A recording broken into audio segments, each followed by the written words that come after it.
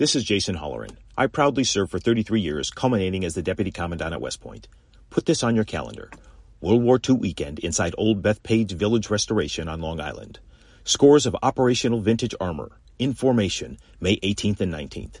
Nassau County Executive Bruce Blakeman invites you to join him in saluting America's greatest generation and all those who have worn the uniform in defense of our freedoms. That's May 18th and 19th, presented by the Museum of American Armor. He's involved in a number of businesses. He's a great role model. Telling it like it is. Giving you both sides of the story. This is Cats at Night. Great American, a great New Yorker. Now, here's John Catsimatidis. This is John Catsimatidis, Cats at Night, the number one show at 5 o'clock in the whole East Coast, just about. And we have a great show for you again today. And in the studio, we have a common sense Democrat, Judge Richard Weinberg, a common sense Republican, former Congressman Peter King, and my sidekick, we have Lydia Serrani. And by the way, this is a TriCast, WABC Radio 770, WLIR, and 970 AM on the dial. John, you're becoming so popular that people are saying what you say as like a catchphrase, right, Congressman King? I was at a dinner on Saturday night. I'm the Grand Marshal of the Lindenhurst St. Patrick's Day Parade, and it was the installation. And I figured the whole dinner would be about me. So when the guy gets up and introduced me, he stands up and he goes, "What the heck is going on? I want common sense." Everybody starts laughing. The whole audience knew about it, and they forgot about me. Then they wanted to talk about John all night. Well, part of the reason is because we have a great show. We're going to have General Jack Keane coming up very shortly. Then we'll be speaking with Ann Donnelly. We'll also be speaking with Governor Pataki, who's on a great humanitarian mission. He's on his way to Hungary. Absolutely. Right there on the border of Ukraine. He's going to the border to help. You'll hear it's a great interview. Senator Alphonse D'Amato, as well as Senator Bill Hagerty. And on the line with us right now, we have Michael Goodwin, Pulitzer Prize-winning writer, and we'll also be speaking. Did I mention Ann Donnelly already? Yes. Ann Donnelly, Great too. So we'll be speaking you know what I'm with you shortly. To Michael Goodwin? What the heck is going on? I'm not going to fall for that one. Okay, all right. I mean, there's so many things going on, Michael. It's crazy. I mean, I've never. Is it just my imagination, or so many things are happening at the same time? Well, it does feel that way. It often feels that sort of events are piling up on top of one another so quickly that we don't have time to understand and to get the full story about any one of them until the next one comes along. And I have to say, being in the news business, this is the best of times and the worst of times, because you're never without interesting stories, but you also are somewhat dissatisfied that you're not able to get your hands around them completely for the readers. Well, what in your library right now, what is the number one concern to you? Well, look, I think that obviously it is Vladimir Putin, and whether or not he would resort to nuclear weapons if he feels he has no other choice. Now, that is a topic that is frightening even to consider. It takes us back to almost the duck and cover days, but there's a growing body of opinion that he's trapped now. He's trapped in Ukraine. He can't withdraw, and he can't apparently succeed in taking over the whole country. And so what does he do? And as a friend of mine said, who's very worried about this, how does he get out of this box without using nuclear weapons, without at least a demonstration of perhaps a small nuclear weapon at sea, just to show how serious he is? Don't forget, this fooling around with the Chernobyl plant first, and then the other nuclear reactor in Ukraine, one of 6 other ones, that they were actually firing rockets and having a firefight near it. I mean, it's inconceivable that you would even do something like that, given the potential catastrophe. And then, of course, his determination to put his nuclear forces on high alert. Now, who knows what he's thinking? So that to me, John, is sort of worry number one in the world. Michael Goodwin, I think the only person that he will listen to at this moment in time is the Chinese. Well, have no fear. Kamala Harris is heading over there now. Yes. Isn't that great? I know. Please. The Chinese, we may have a chance to, if Donald Trump was president, I think he would call the Chinese and say, take your friend Putin and calm him down. I think that's right. I think that Trump did appreciate sort of the great power game. And Biden seems to be playing checkers when they're playing, three-dimensional chess. He seems never to be anticipating the next move, always one or two moves behind. And that's how you get in trouble, because you miss your opportunities to make a difference with timing, but also then at some point you might feel the need to catch up with a big move. And I think that in this event, that could be dangerous as well. So, look, obviously the suffering of the Ukrainian people is horrific to watch. But we may, if Putin is crazy enough, we may long for this time as something of an innocence, because once the nuclear weapons are in play, I mean, we've just never seen that. We've never really seen that world. I mean, you talk about the Cuban Missile Crisis and things like that. Khrushchev didn't cross that line? That's right. JFK, I was around then. So JFK and Peter King is around, and Khrushchev, JFK drew a line and says, if you cross that, we're going to sink the boat. We're going to sink the carriers, do whatever. And Khrushchev blinked, turned around the Navy, and went the other way. Michael, if I could ask you a question, assume that China has some good faith, and she does want to try to resolve it. What could they offer Putin that would encourage him to leave without totally emasculating Ukraine?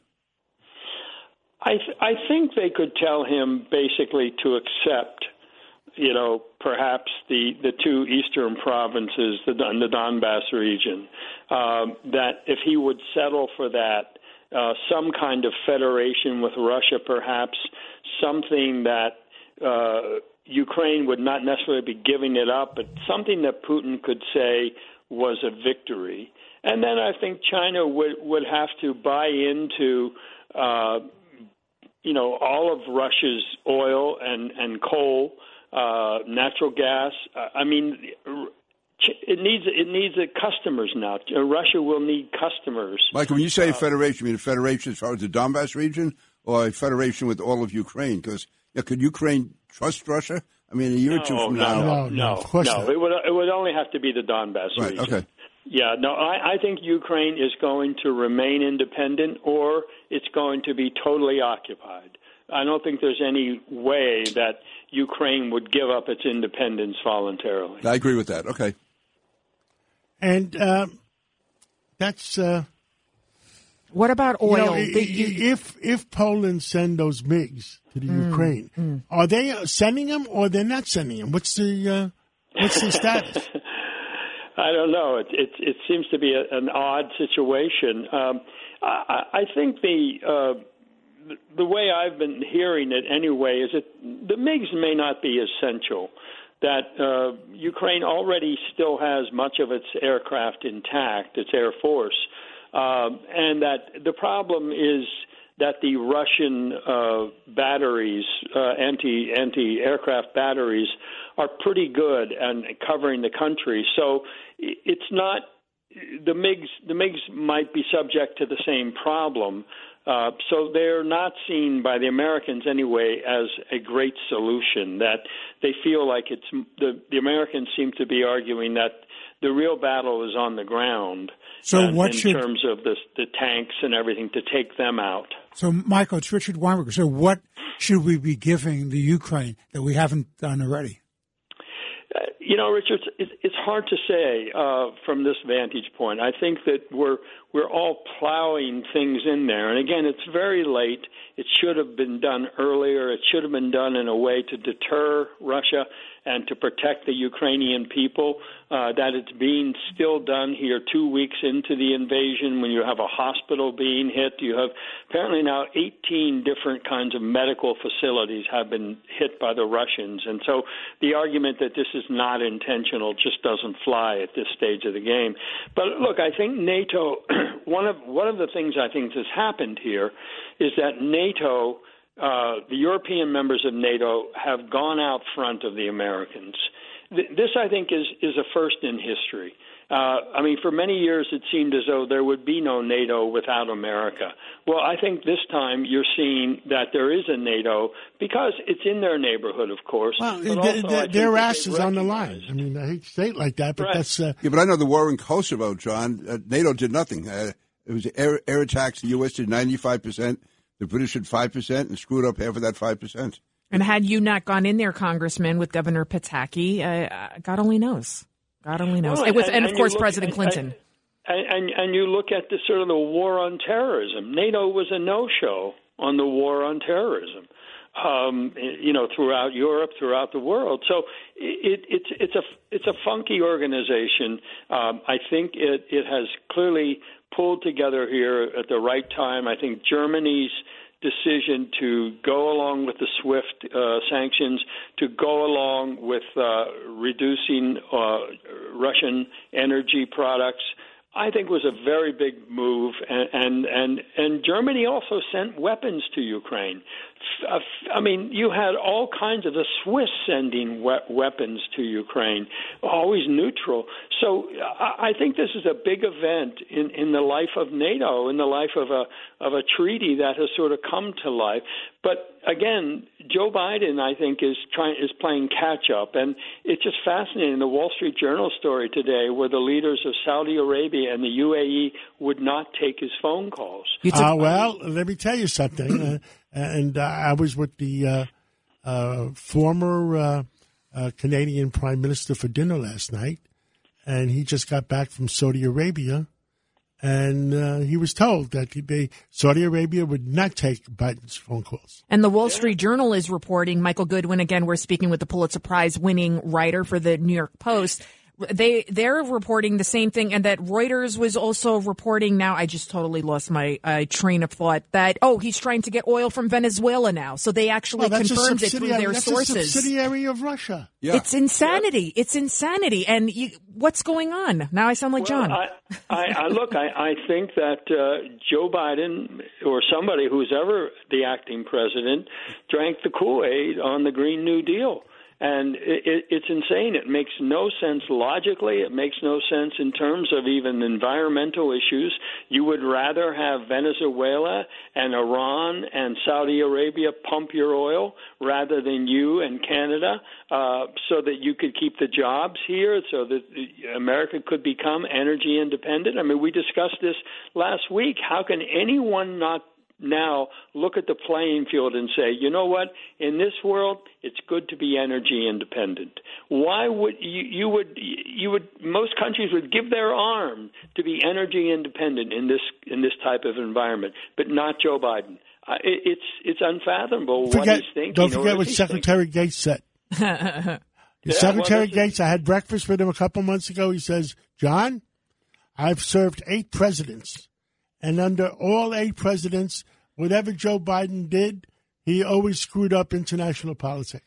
And John, I want to ask you, because you're an energy expert. Basically, you've already predicted that we're going to have $7 a gallon gas. I said only if it holds over $120 a barrel. That's true. If it holds, it dropped today $10. Thank God. So let's see what happens.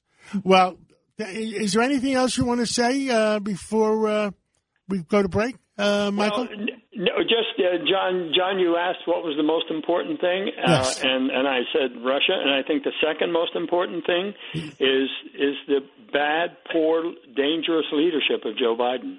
It is very intertwined serious in this situation, but I think Biden's leadership problems expand even greater than this, as we saw in Afghanistan, and now this choice to do the Iran deal again, presumably, to get oil from Venezuela. I mean, the bad ideas never stop. And that's the going to undermine deal is horrible. I mean, that will undermine us so much in the Middle East. I mean, Trump did such a great job of pulling the Arab countries away from Iran, firming up Israel, and now if we're playing games with Iran, that's going to, I think, undermine everybody in the Middle East. And now the White House is trying to create this narrative that a lot of Americans are believing that we're seeing these high prices at the pump and the inflation due to Putin. This has been going on from the beginning. Yeah. Yeah, well, look, any port in a storm, right? They're in a political storm at home as well, and so they're grabbing at any excuse they can make that don't blame us. Well, Michael Goodwin, thank you so much, and hopefully we'll talk again real soon because we got to tell the American people the truth. Thank you. My pleasure. Thank you all. Thank you. Thank you, Michael. And, Peter King, I understand we have Ann Donnelly standing by. Would you bring her in since she is used to be one of your constituents?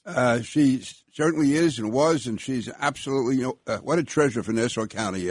Ann Donnelly is the ultimate prosecutor. She's an ultimate professional, and I'm really, really proud to introduce the District Attorney of Nassau County, who a year ago nobody thought had a chance, who 6 months ago nobody thought had a chance, and she led the ticket with one of the biggest victories in the history of Nassau County. Ann Donnelly, how are you, Ann? Congressman King, thank you very much. I am well. Hello, John. How are you? Good. It was nice to see you go from -20 to +20, and it was the best victory you gave the people of Nassau County, that now, under your leadership, they're going to feel safer. And Bruce Blakeman, I understand he's collecting a lot of guns. You'll definitely feel safer. Yes. And how is the job treating you so far? Is the office? Well, you worked there for many years. How is it now that you're sitting in the top seat? The office is treating me very well. I find that there's a lot of things you find sitting in the DA seat that you didn't know about before, because, you're concentrating on your one area or your set of cases. So it's been interesting to kind of expand that whole view of it. Now, also in Suffolk, there's a new DA in Ray Tierney. How are the two of you cooperating? And also, how do you cooperate with, let's say, the DA in Queens? I'm just thinking of the two counties that surround Nassau. Yep, we have a very good working relationship. I have spoken to both Melinda and Ray. We're available. If they need a special prosecutor, they're available. If I need a special prosecutor, and everybody seems to be in it together, so it's a good feeling. And it's Judge Richard Weinberg. Welcome back. Thank you, Richard. How are you? I'm great. Listen, I'm still concerned, number one, about the so-called bail reform law. What do you think's going to happen with that? Unfortunately, unless we see a big change in this election cycle, I don't think anything's going to happen with it, because nobody will listen. We have been up to Albany, other people have been up to Albany, and we can't get anyone to listen to the real problems this has brought about. Well, me and Judge Weinberg, we had lunch yesterday along with Alphonse D'Amato with Tish James, and we told her, we told her that we need law and order in the state.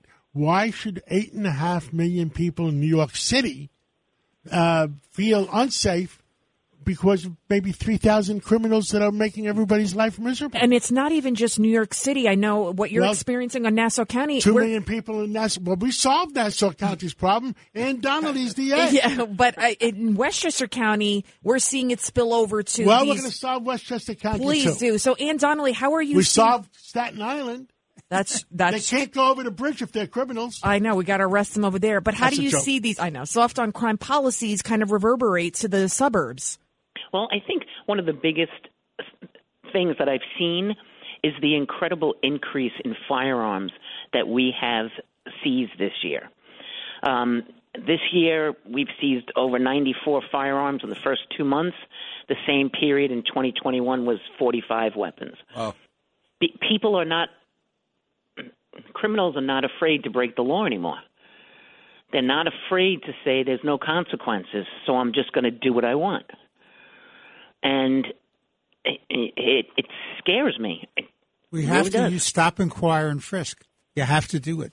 That's the first thing, to keep guns off the street. Then they're afraid to bring them out into the street. How about we prosecute the lower level crimes? There was just a man that was arrested on the subway. He punched a cop. He was out. There was already an active warrant for his arrest for punching another cop. I mean, that's it. It's just kind of common sense policing. You be proactive versus reactive, no? Exactly, and we're just letting them out through the revolving door. So it just empowers them more. I mean, look at these people going into, stores and wiping shelves out and walking out, whistling a happy tune because no one's going to stop them. And they're coming even from out of state, too. And even if someone's going to stop them, we can't hold them. We can't prosecute them until months from now when they've committed it 5 more times. And how are you coordinated with Pat Ryder, the police commissioner? Pat and I have known each other for so many years. We get along very well. There's nothing he asks of me that I don't try to get done, and nothing I ask of him that he doesn't try to get done. It's great to have that coordination because I know it's unfortunately it appears they don't have it in Manhattan, where I know Keechant Sewell has been very critical of D.A. Bragg. So I think it means so much to have that coordination and cooperation between the police commissioner and the district attorney. It does, because as I was telling Patty, because of this uptick in guns, I'm starting a new firearm suppression and intelligence unit here in the DA's office. And we're going to concentrate on long-term investigations into how guns are coming into Nassau County. And Patty's all in. Well, thank you so much. But I said what we said to Tish James, too, yesterday, because she's talking about guns over the border. I said if somebody is professional, moving like 10, 15, 20, 30 guns, they should have a mandatory jail term of minimum 10 years. And if somebody is carrying around a gun in New York City or New York State, give them a mandatory 1 year. Let's go back to the 1 year. Yeah, because, in New York City, a gang guy or a drug guy, they get into an altercation. Now they're just pulling a gun out and using it. Yep. Because they, like you said, they're not afraid to carry them on the streets. They're not afraid to get caught with them. And Donnelly, I got to go to our friend Al D'Amato because otherwise he's going to get mad at me. And we also still have General Keene. He's coming up as well.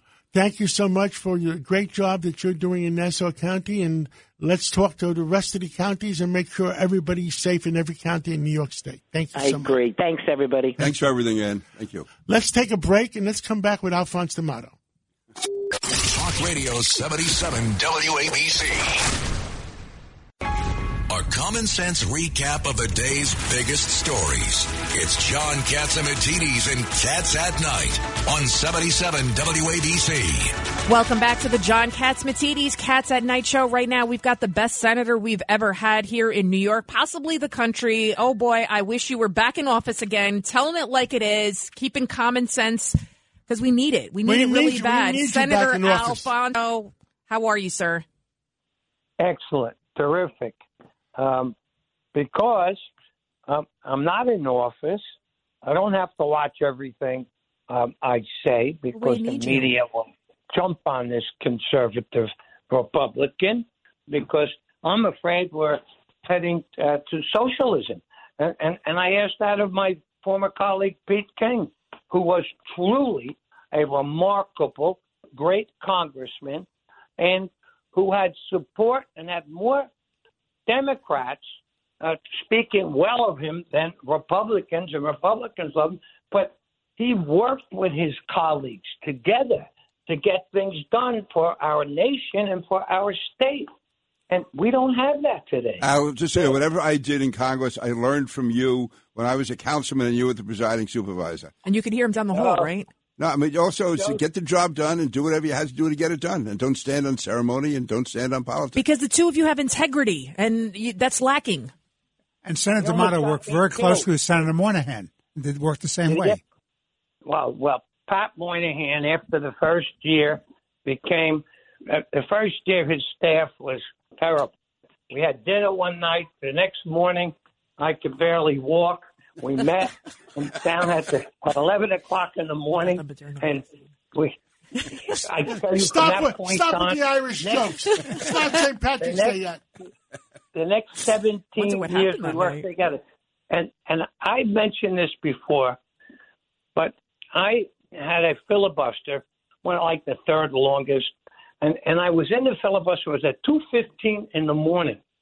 And do you know who came down to help me to start asking questions so I wouldn't have to talk? Pat Moynihan. And he stood with me for about 8 hours until it ended, and that was a fight to keep Smith Corona in this country.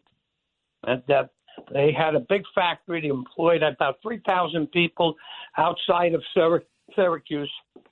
And he helped and helped and helped, and we finally the House went out, so there was nothing we could do to save Smith Corona, and of course they moved to Mexico, and we lost them and all of those jobs. That's Pat Moynihan, a Democrat, coming down to help his colleague Al D'Amato, a Republican, because he put the interest of our state and of our country before petty partisan politics. Well, you know who's not doing that right now, Senator D'Amato? Your old friend there, President Biden. What is going on with him? Why is he not? Sleepy Joe. What's going on? Sleepy Joe is asleep at the switch. He has become captured by the people who want to save the world, and we want electric everything. We want to do away with fossil fuels. And by the way, we should be moving towards that, but do it in a timely, orderly way. And don't just stop the exploration of oil and natural gas, which are the best ways to transition into more electric, affordable power. But no, he's listening to the guy from Massachusetts. What's his name, Pete? John Kerry, you mean? John Kerry. John Kerry. Another one of your old friends. Yeah. I'd say, was he a stiff or what? God. Horrible. And, of course, it was John Kerry's son who was with Hunter Biden flying around on Airport 2 selling their stuff to China and Russia. I don't know if you know that. It was his adoptive son. Chris Hines is a very decent kid. The minute he realized they were doing the wrong thing, Chris called me up and said to me, I just want to let you know, John, I am quitting this crap, and I'm not doing it, and that's it. Whoa. But that's what was going on, and incredible. And so we have no border policy. Oh, by the way, you hear Biden, I had to get out of Afghanistan because Trump said we had to do it. Oh, really? So the first thing you do, the first day you come into office, you change the rules with respect to bringing the oil and gas from Canada. You stop the pipeline. First day you come in, you change the policy that we had with Mexico, where we stop them at the border, and they have to make their application there. And we go from basically no one coming in improperly and illegally to over 1 million a year. And by the way, let me tell you, all those school kids who come in, the ones they flew in to Long Island, they cost the average taxpayer over $20,000 a year. You believe that? In Nassau County, it's $24,000 a student. So they just fly them in, hundreds of them. Who pays for it?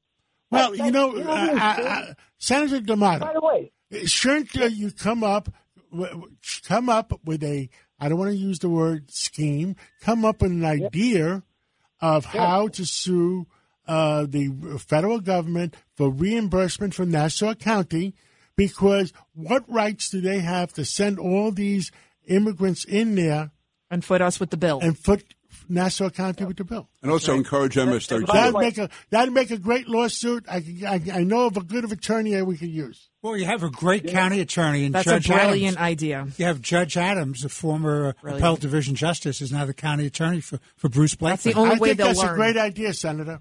And by the way, they need you back in either Congress or the Senate. So do what you have to do. The people of Nassau County, the people of New York City, New York State need you in office. Well, John, that's nice to say, but here's the problem. Running today, you have to run, if you're a Republican, and particularly in New York, New Jersey, et cetera, this area, the media works against you. They absolutely do. Anything, any charge, any specious charge, any sensationalism that can hurt a Republican, they come out with it. They're there, particularly if you're not with their stop breathing, stop everything, stop fossil fuels. Unless you adopt that attitude, you're in big trouble. Unless you adopt the attitude We're going to pay for everybody's everything. Every baby that's born, every kid who wants to go to school, we'll pay for everything. And that's great if you can. But if you have working middle-class people who are forgotten and the tax burdens become so high, what do? They move out of the state. And that's what they're doing in states like New York and New Jersey. Yep. They're leaving. They're going to states down south. They're going to Texas, going to Florida. And it's not just because of the weather. It's because of the economic climate that is created in this state. Absolutely. Senator Al D'Amato, thank you for everything you've done. I just got a text from Jack Keane. General Keane has some breaking news on the Ukraine, and we have to. I said to him, we'll take a break and take him right after Senator D'Amato. Thank you, Senator. Yes. Great talking to you, Alphonse. Take care, Pete. Talk Radio 77 WABC. John Catsimatidis, 77 WABC. Welcome back to the John Catsimatidis Cats at Night show. It is an honor to introduce the next guest, General Jack Keane. He's a retired four-star general, former vice chief of staff for the United States Army, also a Presidential Medal of Freedom recipient. He's a national security analyst and serves as chairman of the Institute for the Study of War. And he is just an amazing person, a hero. And thank you so much, General Jack Keane, for your service. Tell us what's the latest going on in Ukraine. Well, in the northern sector and the main effort dealing with Kyiv, the capital city, for a number of days now, the Russians have been preparing to restart their offensive, and they began that offensive today, but it was not very impressive. They moved 9 battalions onto the western side of the city, the northwestern part, up near an airport by the name of Hostomel. And they got stopped by the Ukrainians. And on the east side, they're coming a much longer distance to come. And as they were making their way down, and they were interdicted also by the Ukrainians, and they had to get, as opposed to staying on the offense, they had to go on the defense. So much as they have had problems from the very beginning in attempting to encircle Kyiv, the restart of this offensive, at least in its first day, did not do too well. And so our audience understands what their plan would be is to come down to Kyiv on the west on a single axis, encircle the city, come down on the east side. And what goes through the city is a river, so that's why they're splitting their forces. And they come down on the east side, and they're coming on 2 converging axes, be down into one, and then encircle the city and shut it off. And then they would, in those formations that are coming with them, are not just tanks and fighting vehicles, but they have lots of artillery and obviously support vehicles as well. And once they encircle the city, they would use the artillery. We call them area attack weapons, tube artillery, rocket artillery, to hammer the city. And they would do that for a considerable amount of time to destroy as much as they possibly could, seeking a surrender, from the government and the people in the city. If they did not get that, then they would move inside the city with their combat forces and attempt to go block by block, building by building. So our audience understands in urban warfare, which this is, a city of 3 million, likely down to maybe closer to 2 million still in residence, it actually favors the defense of the city because the obvious buildings provide significant cover and concealment for an attacking force. The other thing that we have to keep in the back of our minds is that the Russians pull out all the stops here. They don't make war just on the Ukrainian military. As a matter of doctrine, they make war on the people who are supporting the military to break their will and force capitulation. So they have no compunction about slaughtering people's lives, as we've been witnessing now for 2 weeks. But on an assault of a city of that size, it could get quite intense. And they're also prepared to use chemical weapons if they had to. They certainly sanctioned Assad using chemical weapons in Syria when they were providing the air power for Assad. So, but they have to get there first and encircle the city. And we'll see how they haven't been able to do that in 2 weeks. They started today, and they still haven't been able to do it. That's the main effort. In the South, they've had some progress in the South, and their desire is to cut the Ukrainians off from the sea. 70% of all the imports and exports dealing with Ukraine, which is the second largest country in Europe, comes from the sea, and Russia wants to cut that off. They have made some progress with that, but they have a long way to go to be able to cut the southern coast off, and that's kind of where we are. They still have not taken a major city in Ukraine.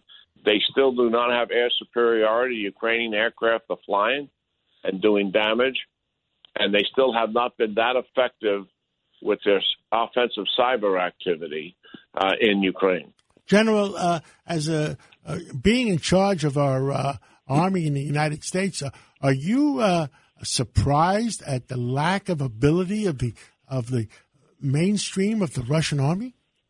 Yeah, I'm absolutely stunned by it, to be frank. And I think many of us, as it just brings me back, John. I mean, many of us, we overrated the Soviet military before the collapse, and when they collapsed, and we got to see it with ourselves and meet all their generals and the rest of it, we realized that we had made these guys about 8 foot tall, and they were nowhere near that. And I think we've done a little bit of that again because we bought into the narrative that Putin was modernizing his military for the last 10 years and, showcasing certain things. But a lot of the basics, they just don't have. And they have never really done anything on a scale like this since World War II. Now, so that's one of the problems that they have, just the sheer scale of the operation. And they're having leadership issues. They're having logistic issues. They're having morale issues. And then some of their equipment just isn't as good as advertised. Also, General, there used to be a protocol where our generals would be talking to their generals on a daily basis. Is that still going on, do you think? I'm just asking your opinion. I'm not asking for inside information. You mean talking to the Russian generals? Yes. I don't think we've had any serious conversations with them since this started. We may have. I mean, General Milley, who's the chairman of the Joint Chiefs, who I talk to regularly and in communication regularly during this, I'm saying. I know he spoke to the head of the Russian military before this all started, trying to tell him how foolish he would be in doing this and that they would likely lose in the long run because there's no way they have enough forces to occupy Ukraine. Even if they topple the government, they can't control the people. Yeah, so I don't know if we're having any conversations with them now. We have also established a deconfliction way to talk to each other if there's an emergency taking place where our forces are about to fire at one another. We can pick up a phone and talk to them in a matter of seconds. But why are you asking that question? What's your thought behind it? Well, my thought is Putin is threatening that red button. I mean, will his generals do that kind of stupid thing? Well, I think Russian generals would likely obey him, but I would also tell you that there's dissension. We know this for a fact. There was dissension before this operation began. Not many, but a number of the leaders questioned not just why are we doing it, but could they do it, given the country is so large. And some of them who've had experience in Ukraine know how tough and resolve the Ukrainian people are. That everybody would get into the fight, not just the Ukraine military, because there's been Russian troops assigned to Crimea and in and out of the Donbass region for the last 8 years, and they certainly have a pretty good understanding of what's taken place. So a couple of things the Russians did from the outset is, one, they underestimated the Ukrainian people, and the Ukrainian military. And then they conceptualized a plan. When I first saw it, you grow up in the military and you become a senior leader, you're used to dealing with campaign plans on a regular basis. And when I saw the campaign plan attacking on 4 axes, a country that large, each one of them have to have its own logistical support and its own air power and artillery to support all of it, and doing it simultaneously, that is complicated, very hard to do, very ambitious. We could do something like that, but we're practiced at this, and they are not. And they failed miserably. They actually thought that they could take the country down in 2 days, John, just by their mere presence, that the Ukrainian military, when they saw them, would just surrender. And they only committed a third of the entire 190,000 troops that they had deployed to go across the border into Ukraine on those first couple of days. And then they had to completely regroup and recover from that since that time. Obviously, they know full well now what they're really up against, and they certainly underestimated them. And they all also probably buy in, John, to their own hubris a little bit, about how good they are. It looks like they have another Afghanistan on their hands. It's a good analogy, I'll tell you, my friend. Yes. They in Afghanistan, they had a superior force, but they didn't know how to fight people that were hiding in the mountains and didn't want to be found, because they weren't dealing with the Ukrainian military organization. They were dealing with insurgents who were just hiding from them. And what they did is they brought in their tanks and their big Hind helicopters, and they just took out villages at a time, slaughtered the people, and that just intensified the Taliban and what they were called in those days, the Mujahideen, to attack them. And of course, we gave them the Stinger missiles, which were very effective. General, this is former Congressman Pete King. If I could just, first of all, thank you for your service, but also, you mentioned the dissatisfaction in the military. I saw Putin publicly attack the head of the intelligence agencies last week. More people are getting agitated, and also the oligarchs are losing their money. Do you see any chance that Putin could be eased out? It is. I don't think anybody conceptualized that a few weeks ago, Congressman, but I do think that is now an issue on the table. It'll be a while. I think it would only happen as a result of the people pushing back on him. I don't see his leaders pushing back on him. He's too protected to be able for any of those leaders to do that. The largest entity in his government is his Secret Service, security services, and they're protecting him and his regime. Well, but if the people en masse start to come out, not the young people who are tied to the internet, but it'll take a while for the sanctions and everything to take hold, with the working class people and others. But if they show up in the hundreds of thousands on the streets of Moscow and other cities because of their suffering, there is a distinct possibility that could happen. General Jack Keane, thank you for everything you've done for our country and continue to do for our country. Thank you for letting the American people know what's going on, and I hope we can catch up with you again real soon. Yeah, sure. Thank you. Always enjoy talking to the audience. Thank you, General. Are we taking a break? I understand we have the senator. You want to talk to him right now? Senator Bill Hagerty of Tennessee? Let's do that. Let's talk to him right now. Senator? Hello, John. Bill Hagerty here. Bill Hagerty, how have you been? I'm doing very well. I listened to the back part of your interview with General Keane. Oh, he's some guy, some general. He's great. great American. I think he always gives just a sparklingly clear analysis in a very tough situation that we're looking at there. I appreciate him advising all of us. It's just so frightening how he's talking about Putin could possibly use chemical weapons. That was shocking. I know. That was really shocking. It was shocking because that's one step short of using nuclear weapons. Right. And speaking of short, we could talk about President Biden. Hagerty, I know, Senator, you said on the Senate floor that Congress must have a say in the Iran nuclear agreement. I mean, this is worrisome. It is worrisome, and I think they are there in Vienna right now. You know who's negotiating on our behalf? It's Russia.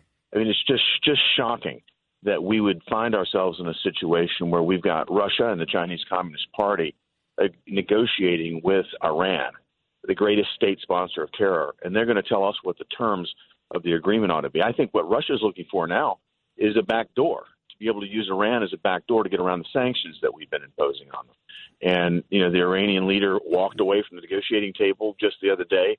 I think everything is coming Iran's way. I was ambassador to Japan before I joined the U.S. Senate. I worked very hard to impose sanctions on Iran by getting Japan to stop buying Iranian crude. I can tell you it wasn't easy. It took months of negotiations. Japan reminded me on a number of occasions that they fought a world war over access to energy. They were not pleased to do it. But when they finally did it, that was back in 2018, we began to really put pressure on Iran. These are the secondary sanctions that the Biden administration wants to do away with right away. And frankly, they've stopped enforcing them. We took Iran's foreign currency reserves down from $122 billion back in 2018 down to below 10 in 2020. That's how tight we ratcheted them down. That's how much pain they felt. And now, under the Biden regime, we've seen those reserves climb up north of 30, probably headed toward north of 40 right now. The Iranians are getting everything they want, even without negotiating and coming to the table with us. This is just a very sad state of affairs. And I understand the Iranians were saying the other day that they think they have a deal with the United States through Russia. And the United States is not saying anything, and Russia hasn't said anything, but the Iranians are spreading that rumor. Well, the Russians are saying this, that Iran is going to come out far better than they had expected. Russia's taking credit for that, but they're saying that Iran has done far, far better than they would have expected. So, again, I cannot believe we're in a situation where we're relying on Russia that is on the ground in Ukraine right now, waging a hot war, and we're relying on them to negotiate on our behalf with Iran, the greatest sponsor of terror in the world. Senator, it's Judge Richard Weinberg, sir. I saw your speech, and I thought it was a remarkable speech and very insightful. But what I don't understand at all is why the Biden administration is pushing this envelope on this proposal when it's only to lead to nuclear proliferation in the Middle East under the umbrella of Israel, and is going to heat up and all the adversity that the Trump administration was pushing back. I mean, why, Senator Hagerty, why would the Biden regime, I like how he said it, the regime, why would they rather work with terrorists like Iran, than with our own people here and drill here so we can become energy independent again? I couldn't agree with you more. I said it today, that the Biden administration would rather work with international killers than they would with American drillers. We should become energy independent. Biden could stop this tomorrow if he would step up and say, look, we're going to reopen the Keystone XL pipeline. We're going to reopen federal lands to drilling again. We're going to get back in the business of being energy independent. We can come to the aid of our allies that way. That would send the signal that the market needs. What we hear is Jen Psaki saying, oh, there are these leases that aren't being used. Well, no one's going to commit the capital when they know that this administration is basically waging war on the oil and gas industry. There's a long way from having a lease to having the pipelines to transport the energy that you've just tapped. The Biden administration is not granting any new pipeline permits. This is just a fallacy. Again, it's a head fake. Yet you've got them going down to Venezuela and negotiating with Maduro, and you've got them praying that Iran will release 1 billion barrels of oil into the world market. That's their solution for this, is dealing with terrorists, dealing with our known enemies, and still waging war on American industry. That, they cost, 12,000 jobs by killing the Keystone XL pipeline. That's waging war on American workers. They'd rather sustain this policy than actually step up and fix this. Senator Hagerty, we want to have you back if you're available in the next 2 days, because we have to go to a break, and and you're saying some really good stuff. Are you available next couple of days? We'll work it out with you, John. I'm more than happy to do that. Thank you, Senator Hagerty. And, great to be on with all of you. Thanks. God bless. And let's go to a break or... We'll go to a quick break, and when we come back, who knows what we'll have? Maybe Governor Pataki. We'll be right back. It's a common sense recap of the big stories. It's Cats at Night on 77 WABC. Well, we're back. John Catsimatidis here, and this has been some terrific show today. I mean, General Keane was phenomenal. The senator was phenomenal, and we're going to have him back because we're out of time. And we also interviewed Governor George Pataki, who's on his way to Hungary to help save some Ukrainians. And you did the interview, and we will tweet it out, and we will have it as part of our podcast. Right, WABCRadio.com. And basically, Governor Pataki is on a humanitarian effort, similar to what you did back during Kosovo with Congressman King.